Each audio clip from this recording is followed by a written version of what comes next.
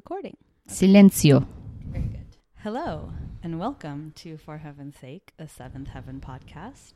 I am your co-host, Lady J. And your other co-host, T. I don't know why I did it that way, but I did. That's very adorable. And it's so cute, too, because you look so much like Ruthie. Stop. And when you do that, it's like you're like Ruthie incarnate. So this episode is titled, I Hate You. And the Amazon Prime synopsis, now we have to like wait while I pull it up. Bear with me. Lady Day didn't write it down. I kind of like it. Okay. The Amazon Prime synopsis is, the girls learn that words can really hurt people, and Simon befriends a Holocaust survivor. Mm-hmm. So right off the top, I think, and I don't want to speak for you, Okay. so I'll say for me, as I'm wont to do, I read the synopsis for this episode before watching it, and I remember like my initial reaction was like, a Holocaust survivor, like I guess this will be about the Holocaust or whatever. Like, yeah. I just sort of let it. I didn't think much more about it. Like I didn't like understand or appreciate the weight of what that would entail. Yeah. Or what that meant. And I know that you don't read the synopsises. So, Never. But I want to preface this conversation by saying that like this episode like really got to me in many ways, and like I pretty much cried throughout, and it was just like really, I think, effective as far as Seventh Heaven episodes go. So we can get into it. Let's get into it. I'm not even sure where to start. Really. I know. We have to obviously talk about the Holocaust of it all. Do you want to leave that? Like, do you want to just go over maybe Mary and Lucy? I think we should probably talk about the other sort of peripheral stories before we get into it, probably. But I think thematically, or I think this is one of those episodes, I think like most episodes of this show, there's a theme, right? Like the various storylines are feeding into a common message or like a theme. And I like that it's sort of nuanced or not like obvious right away, I don't think, in the sense that like the stories seem very disparate until you realize like they're all sort of bringing home the same message. Yeah. So, okay, to start, I think we can start with the most innocuous of the stories, which is to say that's Ruthie's, right? Yeah. Basically, Ruthie has like drawn with crayon all over her bedroom walls. Yeah. And, we find out that there's a mural at school that she was trying to like emulate. She was like trying to have a mural on her walls at home. I do want to say there's this cute thing where she calls it a mule. Yeah. And then we're supposed to go like, oh, you're saying it wrong. It's a mural. Which is like a trope with Ruthie. Like, like they keep doing this thing where she's like learning new words, by messing them up and then somebody corrects her. But when she said mule, I feel like my brain was able to process that much quicker than the show corrected her. Yeah. So I don't know about you, but like when she said mule, I was like, a donkey? Why does she want a donkey at home? Like I didn't even get it. You know what I just realized? I was watching the show with the subtitles on. And I remember reading it and I'm like, wait, what? And then I was like, oh, okay. You know what's funny? I also had the subtitles on. And I never do that. I don't know why it was on this time around. Maybe it was just by accident. Fat thumbs, I don't know, had an issue there. But I read that and I was like, wait, what? And whenever you have a subtitle on, like, it just takes you away. You don't go deep into the show. Yes. Because I find myself reading more then than watching looking at the action on the screen, which is really annoying. And I find that I really only need subtitles for British shows these days because as much as like we've heard the British accent in television and on movies and stuff, like I still find it hard to like catch certain words, you know, when they say them. So when it's like a British thing, I automatically turn the subtitles on just so that I don't miss any nuance, you know, in the words. But yeah, to your point, I feel like definitely subtitles on this show take you away from it. No, it does. I don't know why it was on, but whatever. But maybe that's part of why, because I read Mule and I was able to like, you know, my brain was able to process that before the show, you know, reacted to it, like in real time or whatever. So maybe, but yeah, that was like funny. It's just a stupid note, I guess. But dude, like she really drew on those walls. Dude. It wasn't a line. It wasn't just like maybe a sun. It was like the city on her wall. She friggin' drew an actual mural. Like, I mean, with crayon, but it's crazy. Like she had a house and a lawn, like a garden. And but it wasn't even the wall. It went to the closet door. It was like their closet wall or whatever, which is adjacent, if you will, to like their door. Yeah. So when you walk in, you have to like look to your left to see it. And of course, like Simon's the one who discovers it, you know, and he comes in and he's like, Mom's going to be so mad at you. And he's like really enjoying the fact that Mom's going to be really mad at Ruthie for this. But I'm just thinking, how long did that take her? And how did nobody notice this? I know. It's like, are we supposed to believe that she did it like in an afternoon? Yeah, serious. Like, while no one was watching. It's pretty crazy. But, you know, suspension of disbelief. Here we are. Exactly. So, yeah. So she does this mural. And then it's really cool because they don't do this big, like, you know, like, Mom, Ruthie drew on the walls. Or, like, they don't show, like, they don't have, like, Annie innocently coming into the room to, like, put away laundry and then seeing it. No, like, we see the mural. We, the audience, see the mural. And then cut to a few scenes later, Annie comes down and, like, barrels like down like eyes on Ruthie, like, come with me now.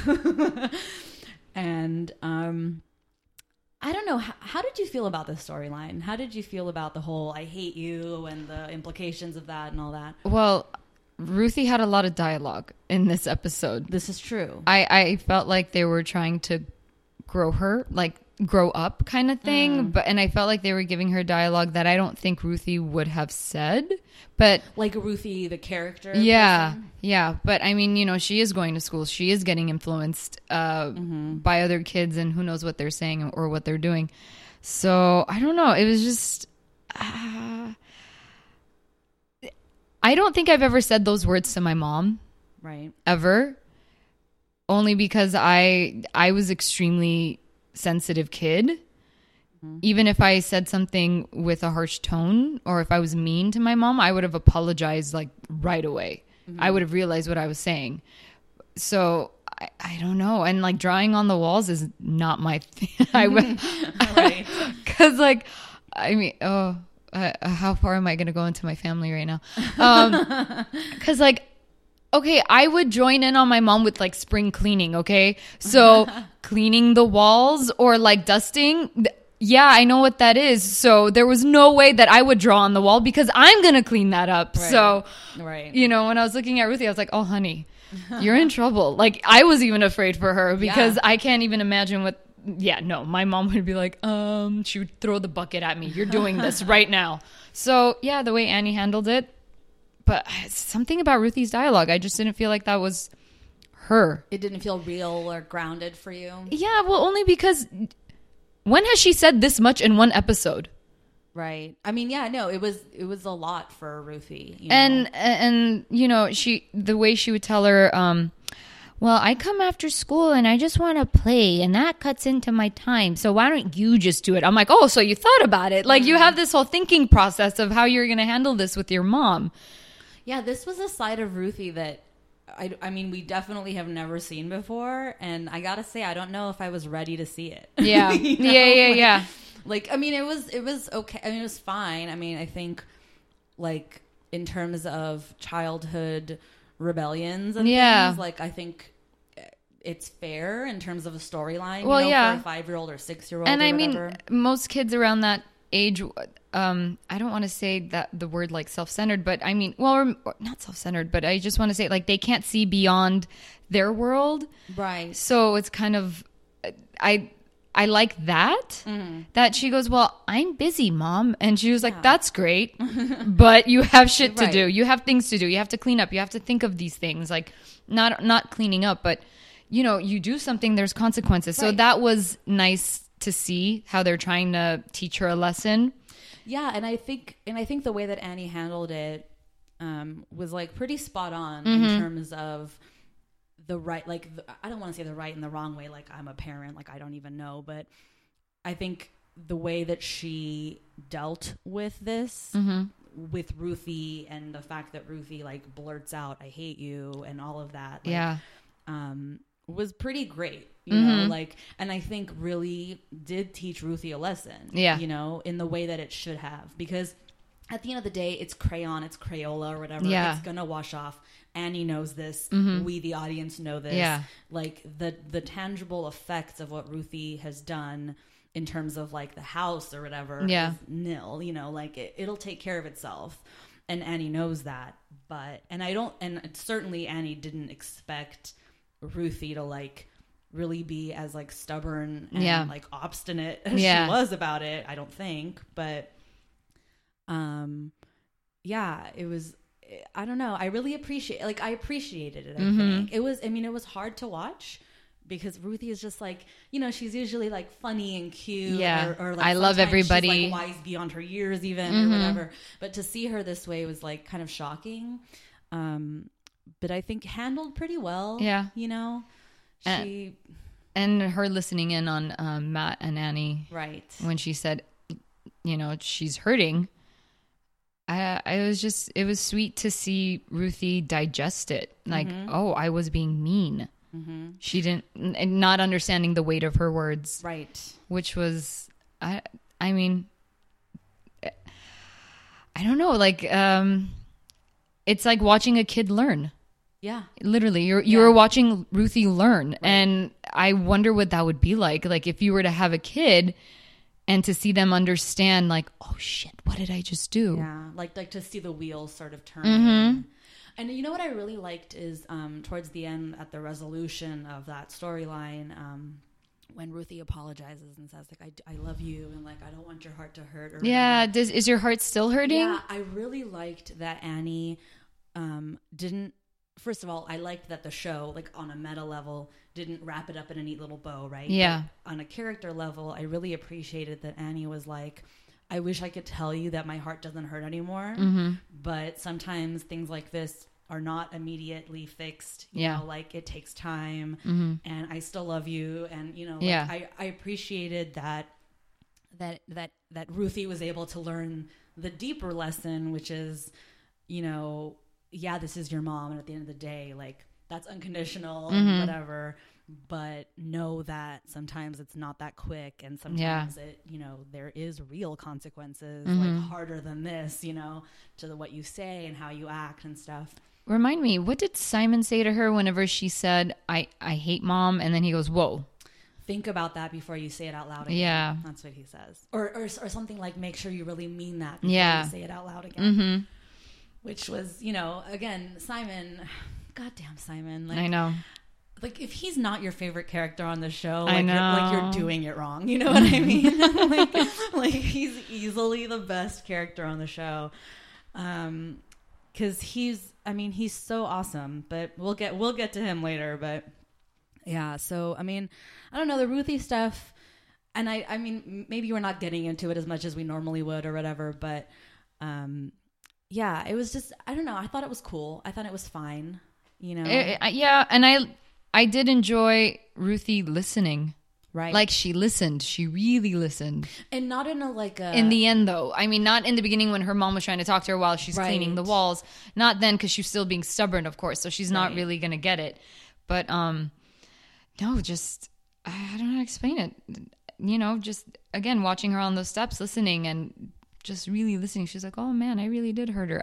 It's sweet. And it's interesting too, like, because we often see Ruthie in scenarios where she's like eavesdropping or she's usually always eavesdropping, and I don't mean that in like that nefarious connotation way, like no, she's a fly on the wall, exactly, yeah, and that's usually the case, and it is also sort of the case in this moment where she overhears Matt, Annie talking to Matt about the whole thing, which I also love too. I liked that touch of like Annie sort of talking to her oldest kid and being able to connect with him as an adult in that way, you know, talking about like, I can't believe she said that. And I know she doesn't, like, you know, like in that way that I think as adults, we appreciate our parents talking to us and stuff. So anyway, that moment when Ruthie is there on the stairs, it felt, different, you know, than it's felt before. Like, you know, I don't know. And I don't know how much of that has to do with like the musical cues and shit like that, you know, but I don't know. It was like, I don't know. It was kind of, I guess it's always, you always see her listening in somewhere, whether it's on the steps or while she's in the room. Right. But her skill paid off because she's always doing this. Right. So now maybe it can be treated as like, this is one of her many qualities. She's a good listener. Maybe. I don't know. I maybe I'm just making it, maybe I'm hoping too much for her character, but I would assume being the youngest might make you the better listener, only because when everyone's older than you, you don't have much to say. You're just observing. That's what I was going to say. I think if not a better listener, I think definitely more of a sponge. Yes. Right? Like, being in that position makes you like really aware of what's going on around you. Yeah. Because to your point, you don't really have much else to do. Yeah. You know? So, yeah, I mean, I think because she's so young, like, this may or may not be a pattern that we see again in her. Yeah, I don't who knows? Call it a pattern, but behavior, you know, that we see again in her as she gets older and goes through her teenage phase or whatever. Who knows? But yeah, I think this was like a hard lesson that she definitely learned, you know. And because I watched 2 episodes in a row, but is it in this one where she says like, I just have to watch my mouth? Yeah. Okay.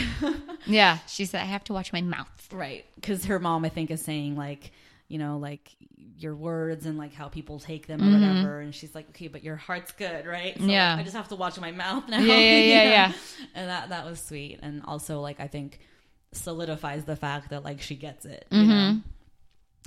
So yeah, I mean, it was cool. It was nice. Good stuff. Well done, Seventh Heaven. I did want to note too, this is a Brenda Hampton episode. Yes. She wrote it, but she wrote it with somebody whose name I'm going to butcher, but I'm going to take a pass at it and say Aaliyah Horowitz. Okay. Who I think we're going to see crop up more and more as a writing partner of Brenda Hampton in terms of episodes. Okay. You know, I don't know if they were actually writing partners or whatever, but like their names come up together as written by credits multiple times. I'll pay attention.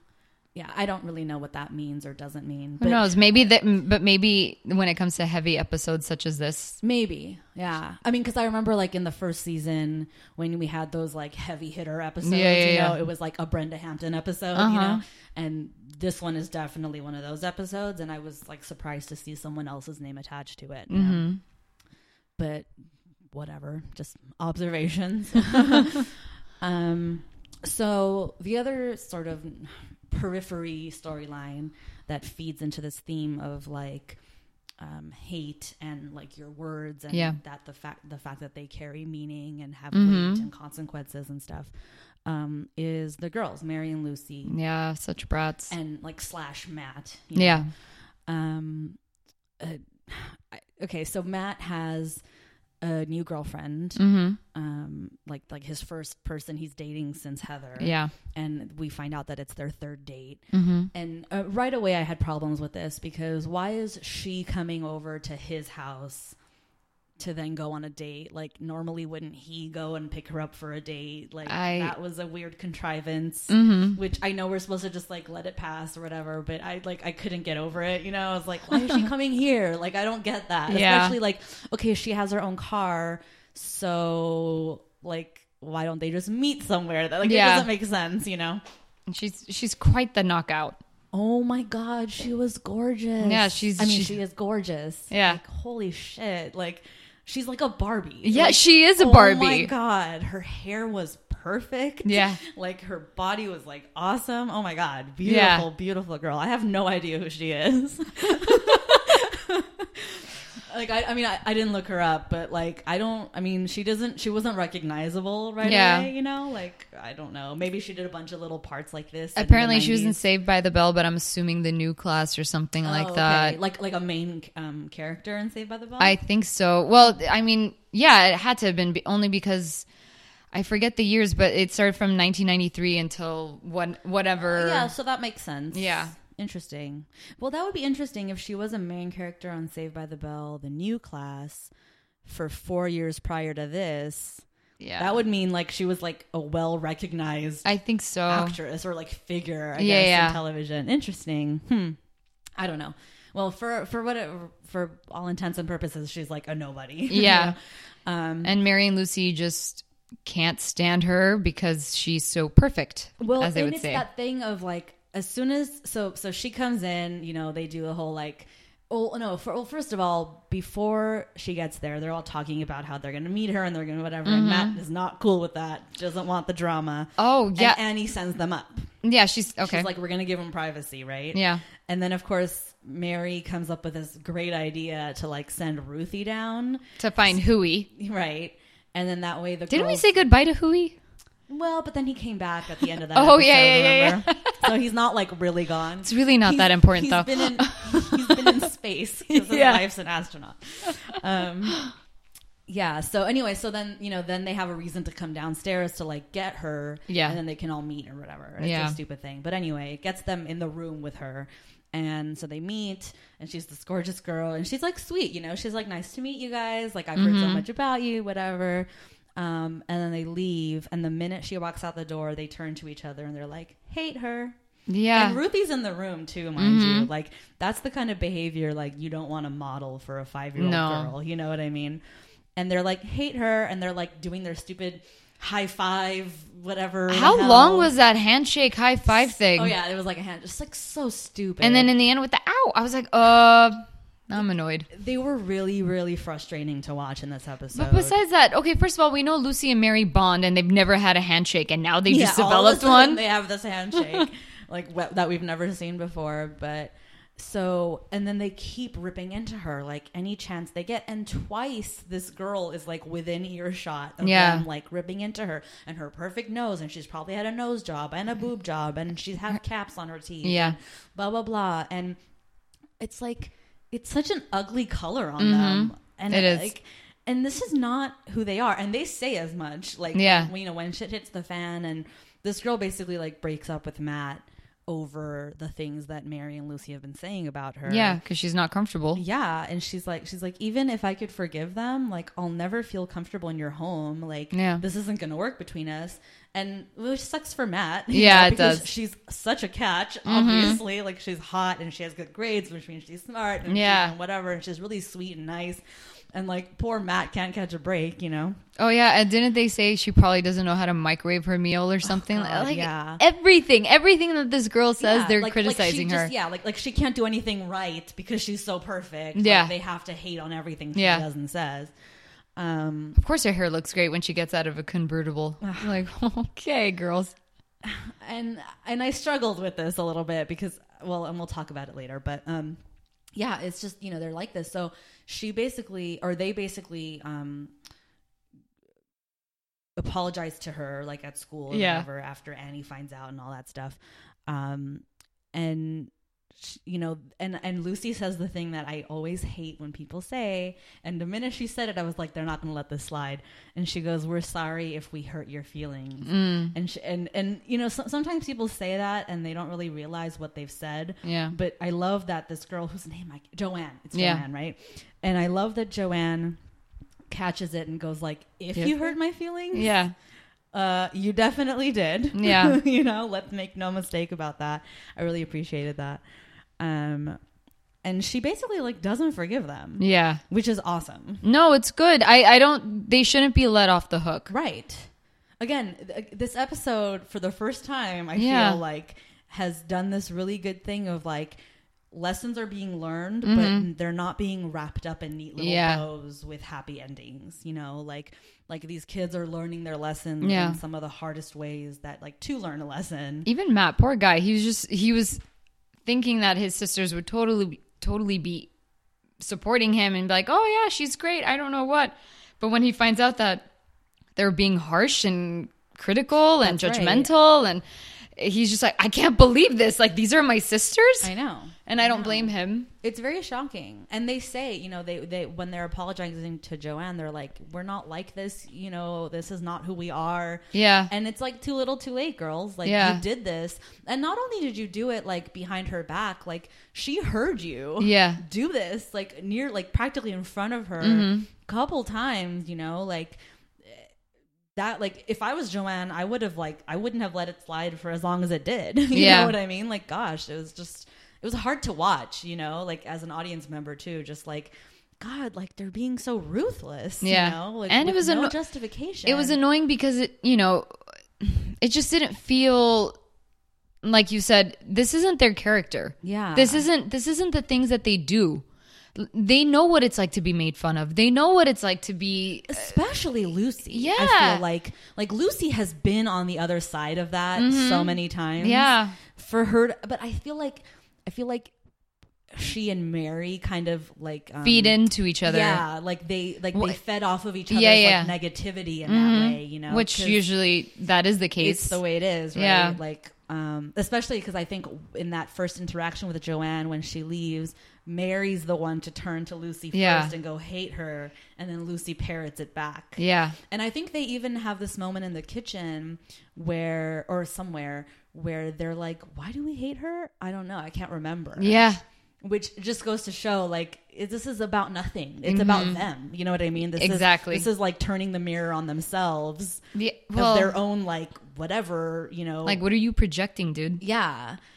But it's, I mean, how many times have we heard girls do this where, God, that girl has such pretty hair, bitch. Like, you know what I mean? I know.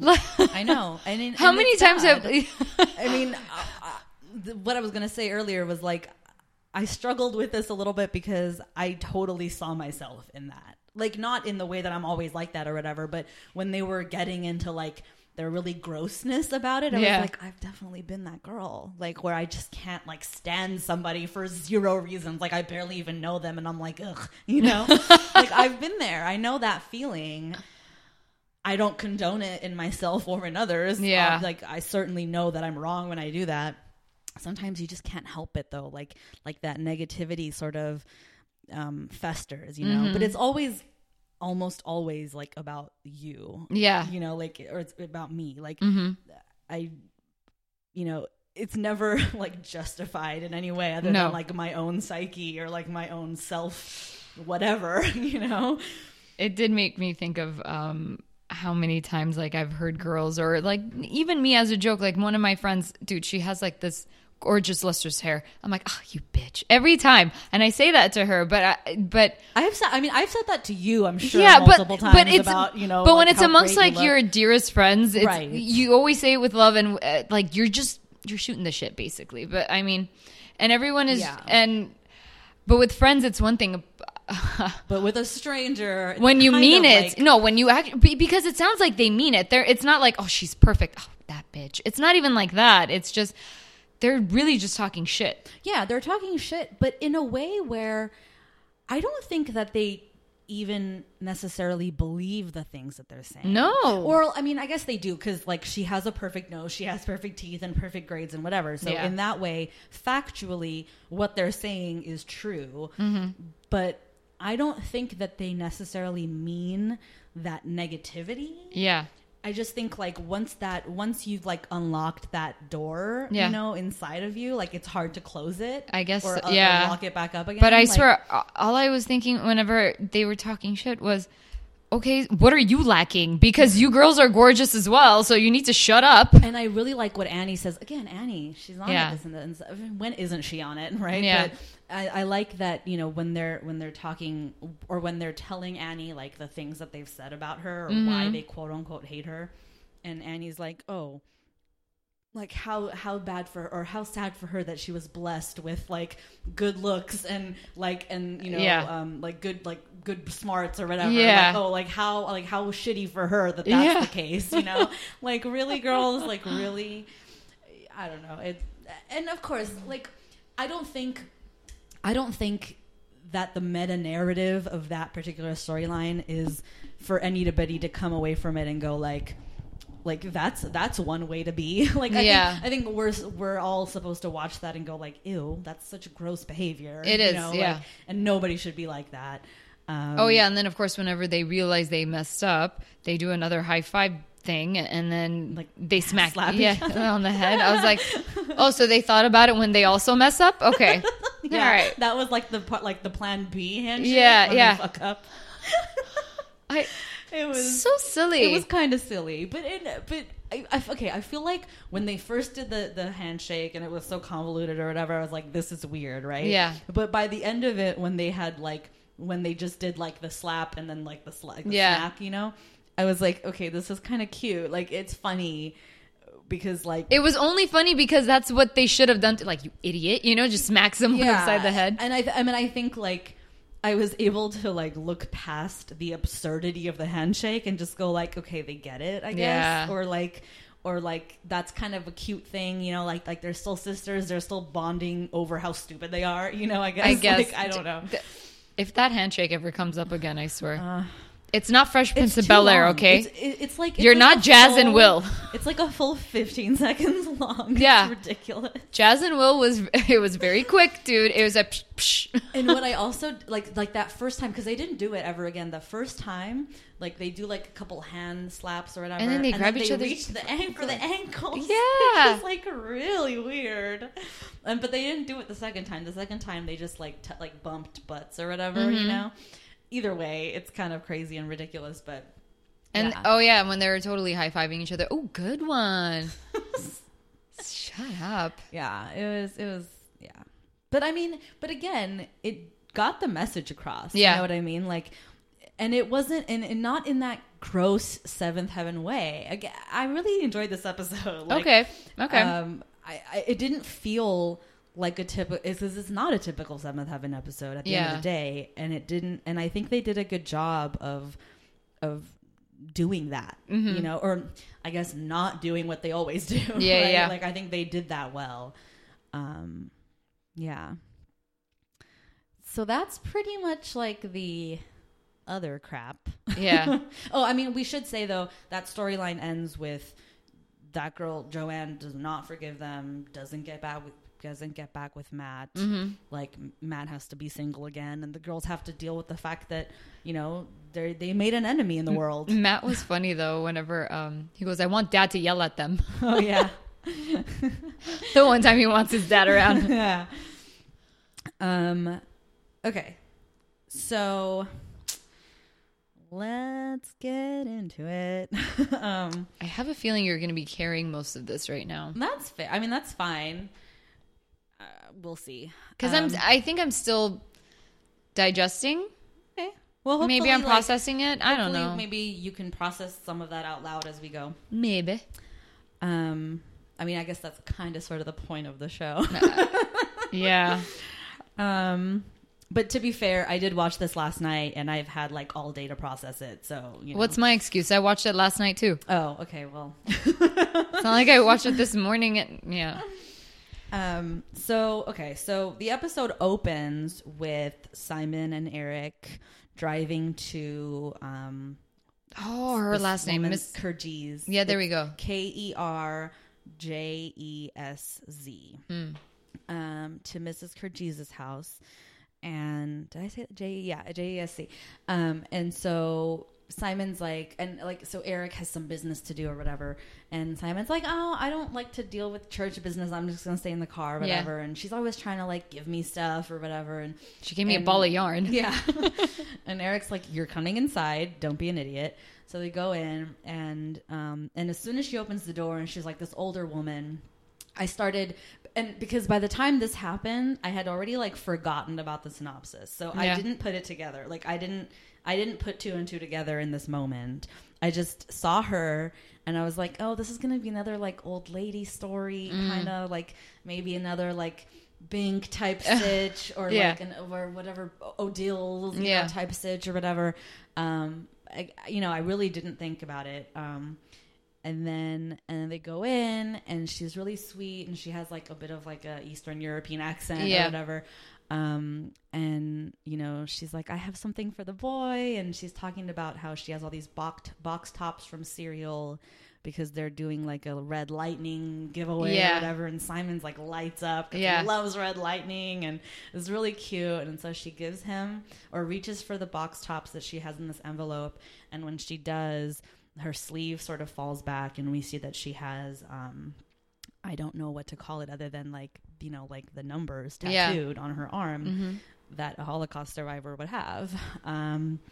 So I guess somebody that was in the camps, right? Not, I mean, because they didn't just they didn't tattoo like everybody. It was like, if they put you in the camps, that's when you got tattooed. Yeah.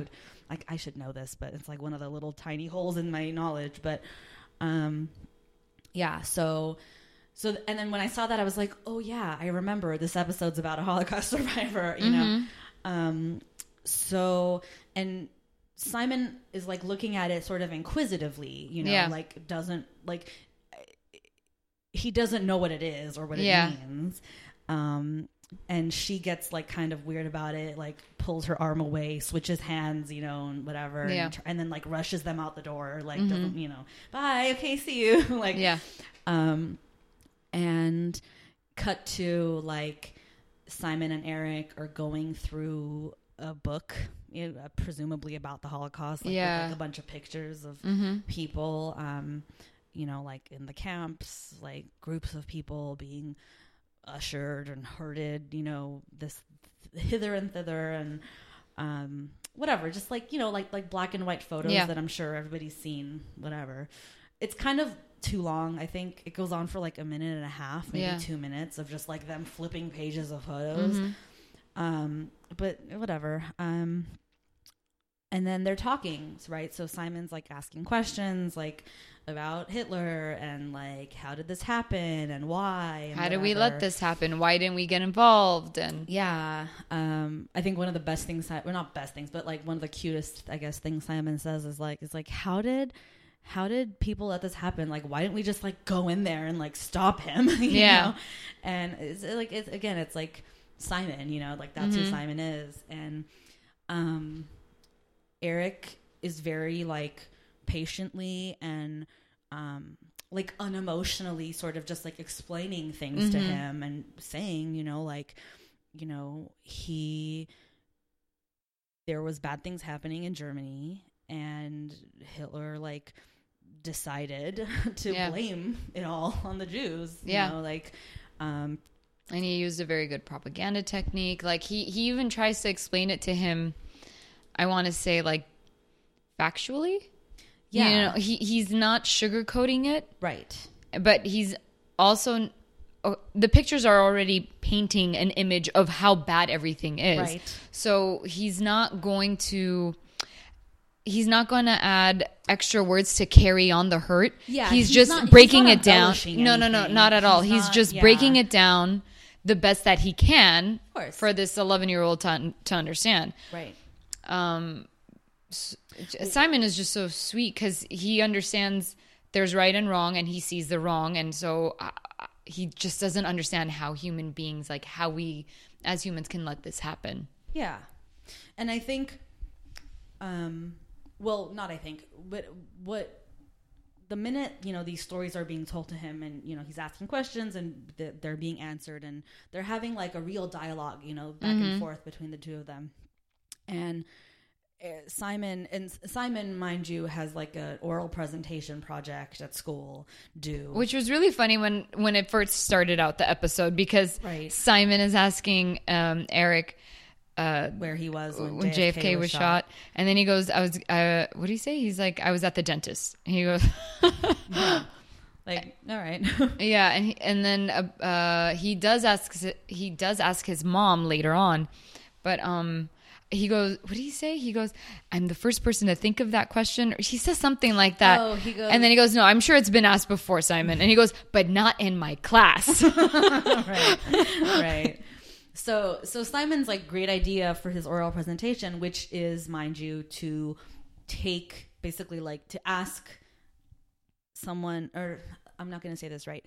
The project is to give an oral presentation of a historic event through someone else's perspective or whatever, right? So like to tell an oral history of some event. And so he wants to do Where Were You When JFK was shot. His dad's story's no good. His mom's story's no good. Yeah. And he immediately recognizes that this is a great story to tell. Like, not just, from like, for lack of a better term, like entertainment value, but also because now he's like truly interested and invested. And there's like a tangible person he can talk to about this, Mrs. Kerjees, right? And I really appreciate that for once in his goddamn life, Eric like pulled back and was like, no.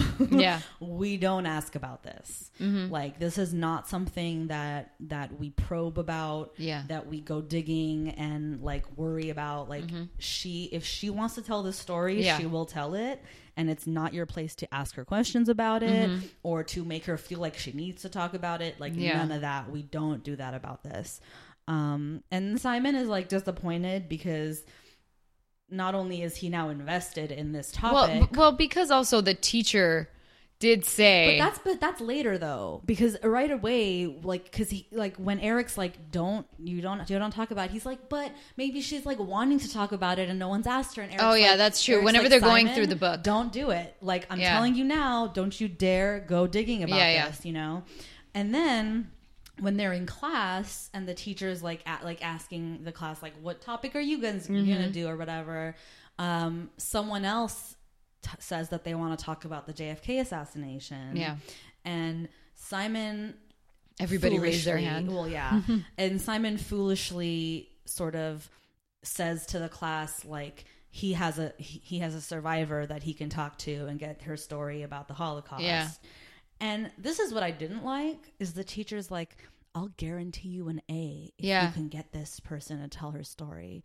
Like, trying to like make like a show of it. Like it's some sort of like entertaining, like, what an amazing thing this will be to talk about. Like, kind of weird, like, as an adult person to like say that. No, I found that very weird too. I was taken back by that. I was like, is that how you want to word it to the kid? But it was also sort of in response to the kid that was like, my dad said that's a bunch of baloney and it's a hoax and it never happened. And I think the teacher is misguided, but I think her justification, like her thought process was like, let's get her in here or like, let's get her story. Yeah. Because then it'll be a valuable lesson for the whole class, in the sense of like, they'll realize that this is real and whatever. And anyway, so now Simon's like between a rock and a hard place because now he knows he can't talk about it or ask her about it. And yet he kind of had like he's backed himself into a corner in class, like where like, if he doesn't deliver on this, like, not only will he not get an A, but like it'll be disappointing and blah, blah, blah. Which bad on Simon, but you know what? He's 10. Yeah. Like, he's 10. And he learned something new about the world that he didn't know 2 days ago, and he's interested in it. Jay, are we messing up on Simon's age? Because there's a minute I think he's probably 11 now. Yeah, I don't know. They've all aged a year, I guess. Lucy's 14 apparently. Matt's 17. Simon's probably 11, which means Ruthie's also probably 6. Okay. Because she was 5, he was 10 when we met them, and definitely a year has passed since then. So okay. Anyway, so Simon, in true Simon fashion, right? Sort of contrives a way to like end up in front of Mrs. Kerjees' He's gonna walk happy, right? And Eric is suspicious, but gonna give him the benefit of the doubt, you know. And sure enough, Simon shows up at her door, and sort of aggressively starts like knocking and being like, I'm out here, it's me, you know, whatever. And she doesn't answer, but like she's obviously home with the lights are on or whatever. Yeah. And before he leaves, Simon's like, I'm here if you want to talk. I'm a really good listener, you know, whatever. Doesn't respond to any of that. He goes home. They're kind of mad at him because he can't tell a lie, and so he admits like he stopped by and whatever, you know. Well, and again, Eric just even guessed it. He goes, "Wait a minute, you were in a, you know." And again though, like as I was watching this, I was like, now Eric's gonna go over there and apologize for Simon's behavior, and it's just gonna be worse. Yeah, and he didn't. And I was like, okay, I'm liking this like pulled back version of Eric, like this reined in version of Eric. I wonder if he'll last. Like. It won't. There's no way. It's only for this episode. Yeah, there's no way. But I dig it. Like I dig that he's not doing his typical Eric shtick. Yeah. You know? Anyway. So that happens. But then I guess he does go by because that's how it all happens, well, right? he does go by and then with Simon. No. He goes by before. Remember, she's gardening. Yeah. And he shows up. And he's like, I'm sorry for Simon. But you know, like if you do want to talk about it, like, or something, he says, which prompts her to say basically like, I talk about it with my friends who are also survivors because we have a common language that we can understand each other about this because we've been through it. And I'm gonna cry thinking about it, but like she's like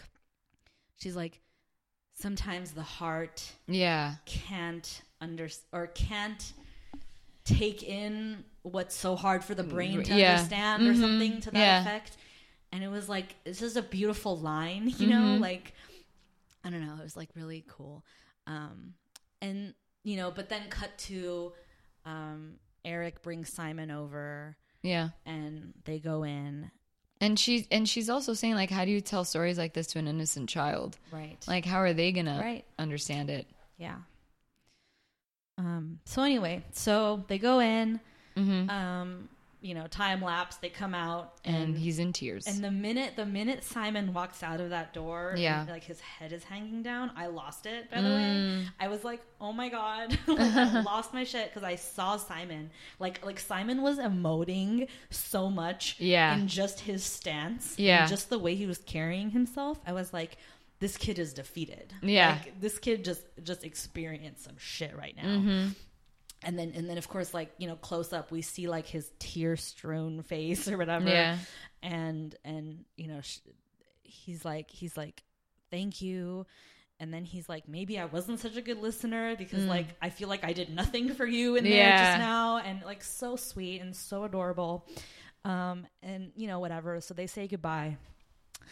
And then it's presentation time, and he goes up there and he says, like, you know, my speech is about the Holocaust and Hitler and 6 million Jews and blah, blah, blah. And he goes, but I can't tell this story because it's not mine to tell. Yeah. And I really didn't anticipate this. I don't know if you did. Of her walking in? Did you, like, not, I mean, him saying, like, it's not my story to tell. Did you tell, like, I don't know if it was telegraphed at all. I don't know.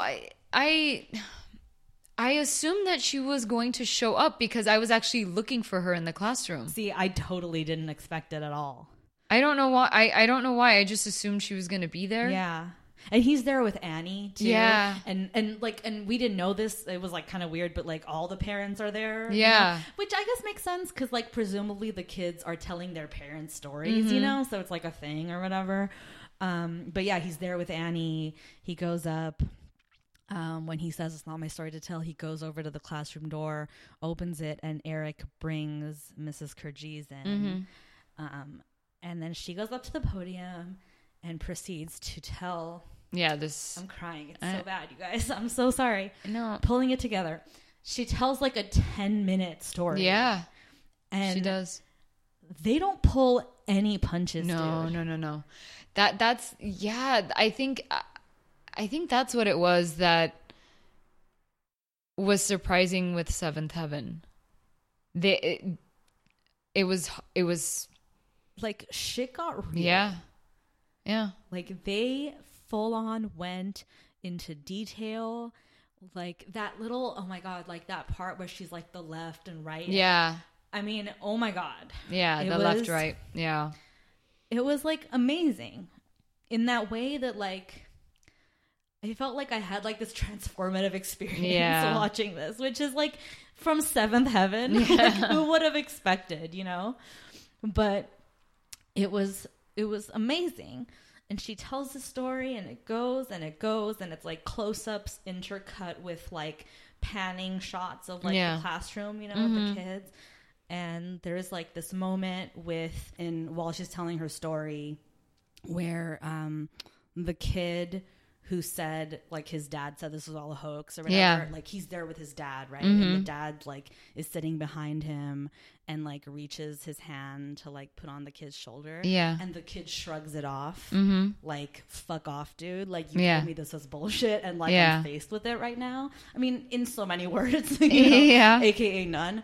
But you saw him changing, the dad. Oh yeah, like as they kept, you know, because they keep cutting back to the audience. Because first, people, you see him like, oh, okay, here we go. Yeah, like rolling his eyes and stuff, and then by the end of it, like he's really touched and affected, and he's like reaching out to his son, and the son is like kind of like, I don't know, maybe I read into that. You saw it, right? Yeah, like, no, he did shrug off his it off a little bit. Okay.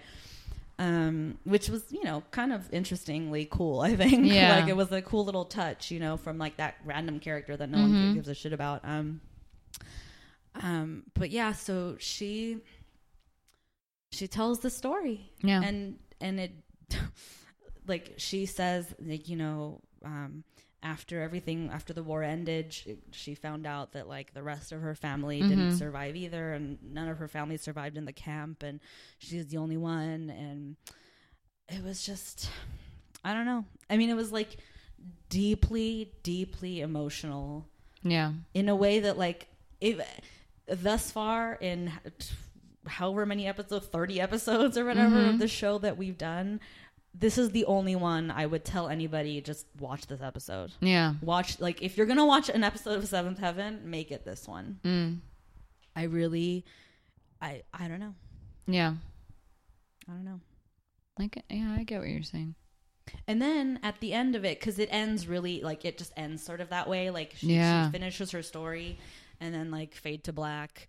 And then we find out that there's this woman, Elizabeth Mann, who's an actual Holocaust survivor. Yeah. I did a little bit of research on her. She's well known. Like she goes and does talks, and she's like a sort of like a figure in terms of the survivor community or whatever. She, you know, she does talks about the Holocaust and stuff. So she gave Seventh Heaven the rights to her story to tell the story and fictionalize it in terms of this random person, you know, this fictional character or whatever. But it's her story, apparently, as true as it could be. You know, that was like really her family and all that shit. And it's just, and you know what's weird? But I don't trust the source because I only found one source. But somebody wrote in about this episode on some random forum place. Okay. And I think it was like the Museum of Tolerance or something, or some sort of like docent that does like Holocaust stuff, you know, wrote back and said that Rita Zohar, who plays Mrs. Kyrgyz on the show, is actually also a survivor. No shit. And then like, but the story is Elizabeth Mann's story, like not her own story. But in all of the like, and then I started Googling. Did I say Rita? Yeah, Rita Zohar. I started Googling her, and like nothing like that comes up. You know, like no mention of her being a survivor or whatever. Which, I mean, maybe she doesn't talk about it. I don't know. Yeah. But it would be I would be interested to know, like, maybe her tattoos were real in that show or what something. You know, like, I don't know. I really don't know. I don't know if I can trust that one source that I found online. But I don't know why it would be a lie, but like I don't, you know, because I couldn't corroborate it. Like I don't know, and I certainly don't want to tell tales out of school on the show. But yeah, interesting. Yeah, I don't know. I couldn't help but when, I mean, maybe this is I don't know. I hate when I get this way, but whenever I watch a scene or a scene that basically has to deal with like genocide, Holocaust, whatever, you know, every time you hear a story or someone is acting it out or whatever, I can't help but like go through the memorabilia that I have in my mind of like things that I've watched or things that I've read. And like, you know, I just can't help but do that. And when she was talking about her brother and her parents. Oh God. Do you know, I mean, it's weird, but I had the movie Life is Beautiful playing in my mind for some crazy reason. I've never seen it. Oh my God. I don't have really? a frame of reference now. That movie, it's so good. It's again, I'm going to mess up his name, Roberto Benigni? Yeah. Yeah. Okay, Italian film on the Holocaust, but oh man. Oh, it is actually about the Holocaust? Yeah, I didn't know that at all. It's so good. Like, that, so good. He deserved that Oscar, I swear, because I don't even want to say anything because I would rather you get the full effect because that movie makes you bawl. Sure, I'm sure. I've heard it's wonderful. It's just one of those things, again, you know, my film history is no so good. But yeah, I mean, I had this thought in my head just now. Okay. And I will actually cut this out if I decide to later. But I think it's worth mentioning since this episode happened. And again, you tell me if you don't want to talk about it. We'll cut it out. I don't care. Okay. But, you know, we are not strangers to this topic. No, we're not. We're not Jews. We're not related to the Holocaust in any way. However, we are Armenian, and like our people have also had a genocide perpetrated against them. And I couldn't help but like bring my own narrative into this. Of course. I'm going to cut this out. I'm crying like an idiot. Stop.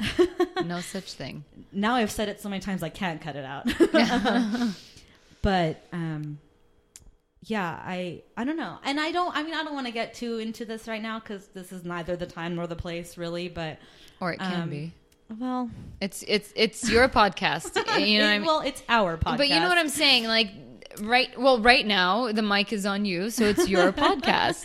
Well, all I want to, but I said what I wanted to say, which is that like this had sort of meta, you know, like implications for me. And I don't know, I don't want to speak for you, but, you know, not only was the story that Mrs. Kerjis tells just on its own very like affecting and like sort of beautiful to watch and whatever, you know, I definitely had like all the feels. Yeah. I had all the feels. You know what I wanted to do too, and I couldn't again verify this in my research, was I was curious to know if when this aired on November 17, 1997, if there was some sort of disclaimer or something on the WB. I don't want to call it a disclaimer, but like there was like a trigger warning or whatever. Yeah. They usually do that. The network, like be warned, the following episode is going to be like pretty emotional and crazy. I feel like today they might do that. I don't know if they were really doing that in the 90s. I don't know. Maybe they were, or maybe like after the fact they would do like a talking head, you know, like the cast would come out and say something or whatever, but yeah, I mean, I tried to find it. Like I tried to see if anything had written about that or whatever, but I didn't see anything.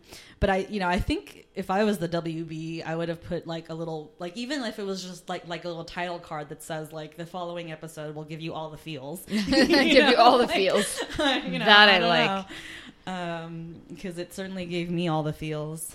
You know what's funny is like, when I was thinking about this episode and the fact that we were going to do this podcast, and like, I don't want to say in preparation or whatever, because that's not like we do a ton of prep, but anyway, in processing this episode, I kind of sort of like didn't know like how we'd get into it and how this would go, but I feel like, and when we've been talking for like just under an hour. Yeah. Which is like kind of short for us, you know, in terms of, but we also haven't done any tangents in this episode. But And I'm like, I'm wondering, like, did we not do it enough justice? Like, I feel kind of like bad. Like, I mean, like I was expecting to like wax poetic about it, but I mean, I feel like I got all my thoughts and feelings out. Yeah. I don't know. Do you have any strong observations? Like, I don't know. I think this is what happens to us every time we watch an episode that happens that goes really heavy. I mean, it's a sensitive subject, and you're still processing it, and you want to say not the right things, but you want to explain yourself emotionally. You want to give, like, if you're going to explain it or if you're going to talk about it, you want to use the right words to convey your emotions. You don't want to butcher it. And so, right. and if it doesn't, and if it's not flowing out, it's probably because you don't have your emotions down yet. And that's how I feel. Like, I don't know. I know that it was very heavy. And when I watch anything like this, whether it's from a Seventh Heaven show or I don't know, anything from Game of Thrones, let's say, if like if there's a horrific scene or if there's something that you're supposed to watch and digest it and I don't know what, like, it takes a while for me to process. Yeah. I wasn't like that. But before, I would just watch it and like, okay, it's done, whatever, I moved on. But lately, I'm just more emotionally invested in a lot of things that I watch, or like I feel the weight. Like, I'm not desensitized anymore the way that I was as a kid. And now, and if anything, it has the reverse, because if anything, I should be desensitized now and be affected whenever I was younger. But apparently I wasn't. It was quite the opposite. So now, I'm sure if I watch it again, I'd probably be crying. And I was trying not to cry, I think, whenever I was watching it. I was like, oh crap. But yeah, like you said, left, right. Like, that I know in my heart at that moment, I felt disgust. That moment really got to me. The part about the smoke in the air really got to me. And again, for our listening audience, we're not going to play the clip. We're not going to get into it in detail. I really cannot stress enough. If you do nothing else, watch the last 10 minutes of this episode if you really want to get a sense of what it is that we're talking about. Yeah. But the left, right, the smoke in the air, and the part where she's like, I killed my brother. Yeah. Like, lost it. Because I had lost it anyway, but like those moments like really like were like these benchmark moments of like, holy shit, you know? I would never want to imagine saying I killed my brother. Yeah. You know. And that line too was very like, it reminded me of something in recent times that I either watched or heard, where somebody referred to their experience in that same way, like I was responsible for killing my brother or my sibling or whatever, because of the way that I handled the situation, or like you know, because her story is that they were separating them up into two different groups, and he was 13, he had just been bar mitzvahed. Am I a man or am I a child? And she was like, go with mother because you're sick, and mothers take care of their children. And then they gas chambered the mother, the women and children, and she sent her brother to his death. And when I heard that, I was like, I feel like I've heard that same story recently in something, either being told to me personally or in a show or in a movie or something. I don't know. I guess we don't have the same reference point for that, but I wish I did. I wish I could remember. I guess it's not really that important. I just remember like going like, holy shit, like because I knew where she was going with that point, you know, as soon as she started telling that whole thing, and I was just like, this is horrific. Like, I just, and that's how her story starts, dude. Like, that's like the beginning of her story, and you're just like, oh my god. Yeah, it was rough, but in this beautiful way. Like, I don't know how to describe it. Like, it was this, the way the story beautifully tragic, cathartic sort of thing that you're watching. She paints it really well. You get every image, everything that she's telling you, you can see it. It's like it's a moving picture, but with words.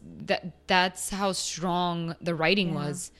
Because I'm sure I'm not going to say that. I would assume I would assume that if you go through anything traumatic, either two things happen. Either you completely suppress and things are broken, like the picture is broken, or like some details are missing or whatever, or it's so strong that everything is alive, like every image, every experience, to the point where you can find every word to describe exactly what was happening, to the point where you can probably describe the color of the ash or the color of someone's shoe or the dirt. I don't know. Well, and I actually think it's both of those things. I think it's, you know, it's weird, and we're going to timestamp this episode, I guess, but an episode of Jane the Virgin recently dealt with this. Oh, man.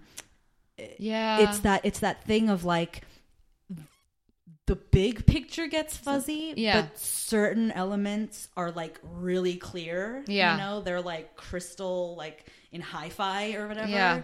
And so I think, you know, for her in her story, it's things like left, right, look up in the sky. Those are those like snapshot hi-fi moments. Mm-hmm. And like pretty much everything else is like just a horrific experience that she went through for God knows how long, you know? I mean, shit. Mm-hmm. Shit. And I also, I realized, like I said, things like beautifully tragic earlier. I'm definitely not trying to glorify this or like make it like, I hope that I'm not coming across that way. And but the words were, I'm just saying, it's horrific, yes, but the way that it's the story is being told was perfect because it got you. That's the point. Yeah. It got you. You got it. Yeah, you felt it. And you know what it was too? It was, again, I mean, such an uncharacteristically Seventh Heaven episode. Yeah, not any scoring annoying you. That's just true. The right amount of like true. Close up, cut, intercut with like panning shots of the kids. That's true. Like really like sort of building the tension, I guess, you know, for lack of a better explanation for that. Like beautifully executed. Yeah. Last 10 minutes of this episode from a technical perspective, I think too, which really helps. Yeah. In telling the story and getting the message across and stuff. I think this was you're right. Yeah, you're right. I agree. Right? Yeah. I don't know. I mean, I guess what I will say is I didn't hear any scoring. Oh, with that, okay, here's the thing. Maybe I should rewatch it. I wonder if we're wrong. I guarantee there was scoring. I guarantee. Yeah. But whatever it didn't bother me. Whatever it was helped it. Whatever it was like boosted it rather than like undercut it like it usually does. Because most scores are just supposed to elevate, not annoy. Right. Like you shouldn't hear it. You know what I mean? The fact that we do hear it is the problem with it most of the time. But no, I can't. I don't know. Mm-hmm. I'm really glad that we have this show because I feel like talking about this thing was like really helpful, at least for me. Mm-hmm. It really helped me sort of grapple. But everything else we do from here to the end of this for the end of this episode, it seems so stupid. Like, who do we relate to and what do we rate this episode? It feels like useless. Well, yeah. But we got to do it. And I already said who I relate to in that really like kind of lame way. I was able to like put myself in Lucy and Mary's shoes of like, I've been there, done that, you know? I don't know. And I want to give an honest answer. Yeah, as you should. As I always do. But, yeah, dude, I don't know. No, I mean, you've had no answer before. I mean, like no one before. So yeah, because I haven't done that to my mom. I'm talking about Ruthie here, because I know I was gonna clean it up and I wasn't gonna do it. I mean, I think you and I sort of we hashed out the essence of the Lucy and Mary storyline.